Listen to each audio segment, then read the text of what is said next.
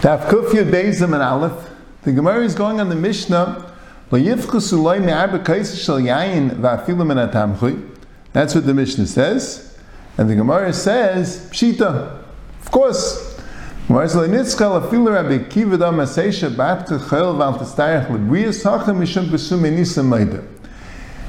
a chiddush according to Rabbi Kiva that says that in order not to take tzedakah, you should make a Shabbos weekdays.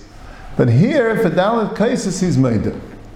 Now, what's interesting is in the Mishnah, there are a number of pshatim in the Mishnah.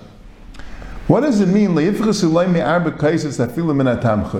word on the Mishnah way back in Tzaddik Testament days, both the Rashbam and Taisus say it means like a bayit tzedakah. The bayit tzedakah have to give you at least 4 kaisis of wine. And what does it mean? Afilu min atamchi. So the Rashbam says afilu min atamchi means afilu aniamisparnis min atamchi dahainu ani shebaniyim.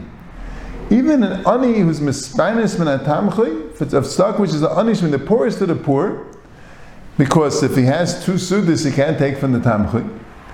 Even so, im loy nasnu loy hagabet tzedakah yimkeres malbusha yalva yaskers asur yayin ladala kaisis. That's the lashon of Rashbam. If they don't give it to him, he has to get it somehow. Sell his clothing, borrow, hire yourself out for work, just get it somehow. That's how the Rashbam learns pshat.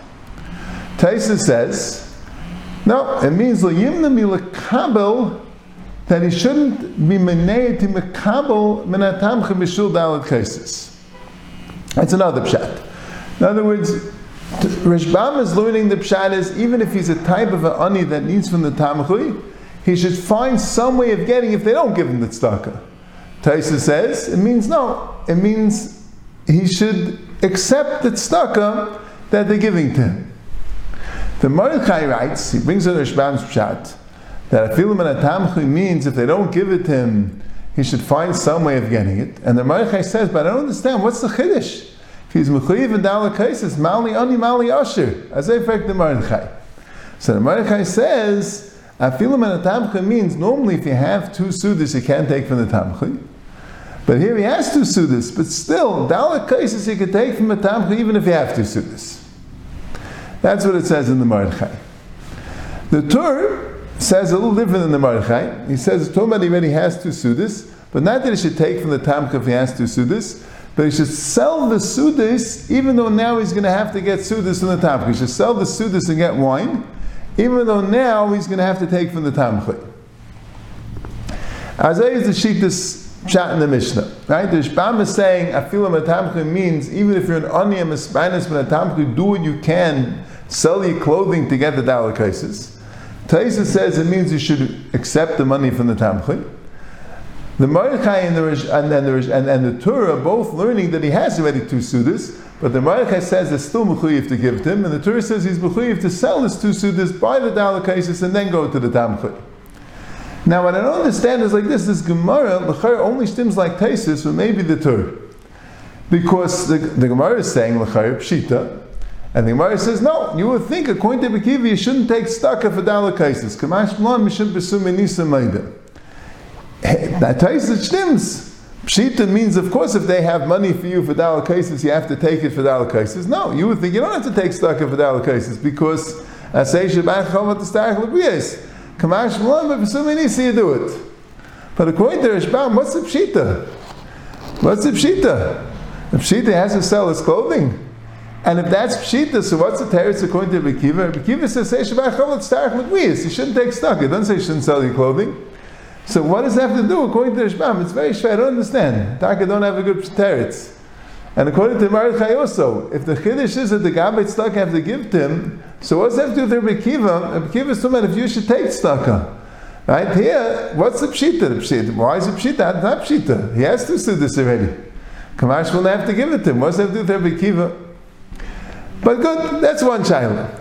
But the etzem din of the Rashbam that he says that you have to sell your clothing for dalet kaisis, and the Mordechai asked on him, of course you have to sell your clothing for dalet kaisis. But l'chayr it's a big chiddush you have to sell your clothing for dalet kaisis, because normally by a mitzvah saseh you don't have to give all your money for mitzvah saseh. You only have to give 1/5 of your money. It says in the Paiskin. Ramah says in Simon Tafresh Ninvav. So why is the Mordechai saying pshita? Why is Rabbi saying pshita that he has to sell his clothing for mitzvah say, for a chiyuv? Normally, even for a mitzvah say deraisa, you don't have to sell your clothing.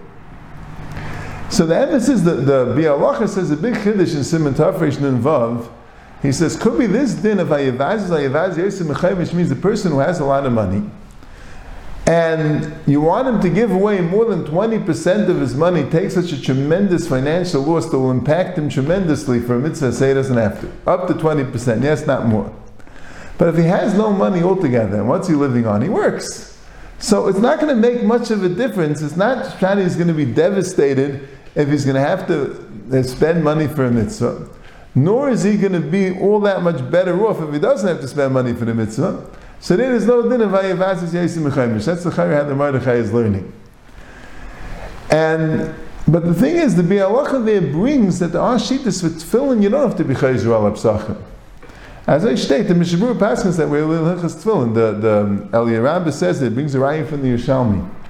And here you find the halacha that you do have to be chayzer al psachim by Dalakasis, by Neres Chanukah. Rabbi Kivega says by Hilchas Chanukah, because here it's different. Pesumei Nisa makes you more of a chiyuv. So that would answer the Mordechai's kasha neshbam. The Mordechai, it seems, learned that this din of Meicha Ksusa and Yalv and Yaska is by all mitzvahs. Like the Bialacha is saying, that, and you don't have a din of chaimish, because since he's so poor, it wouldn't make too much of a difference either way financially, so you should do it.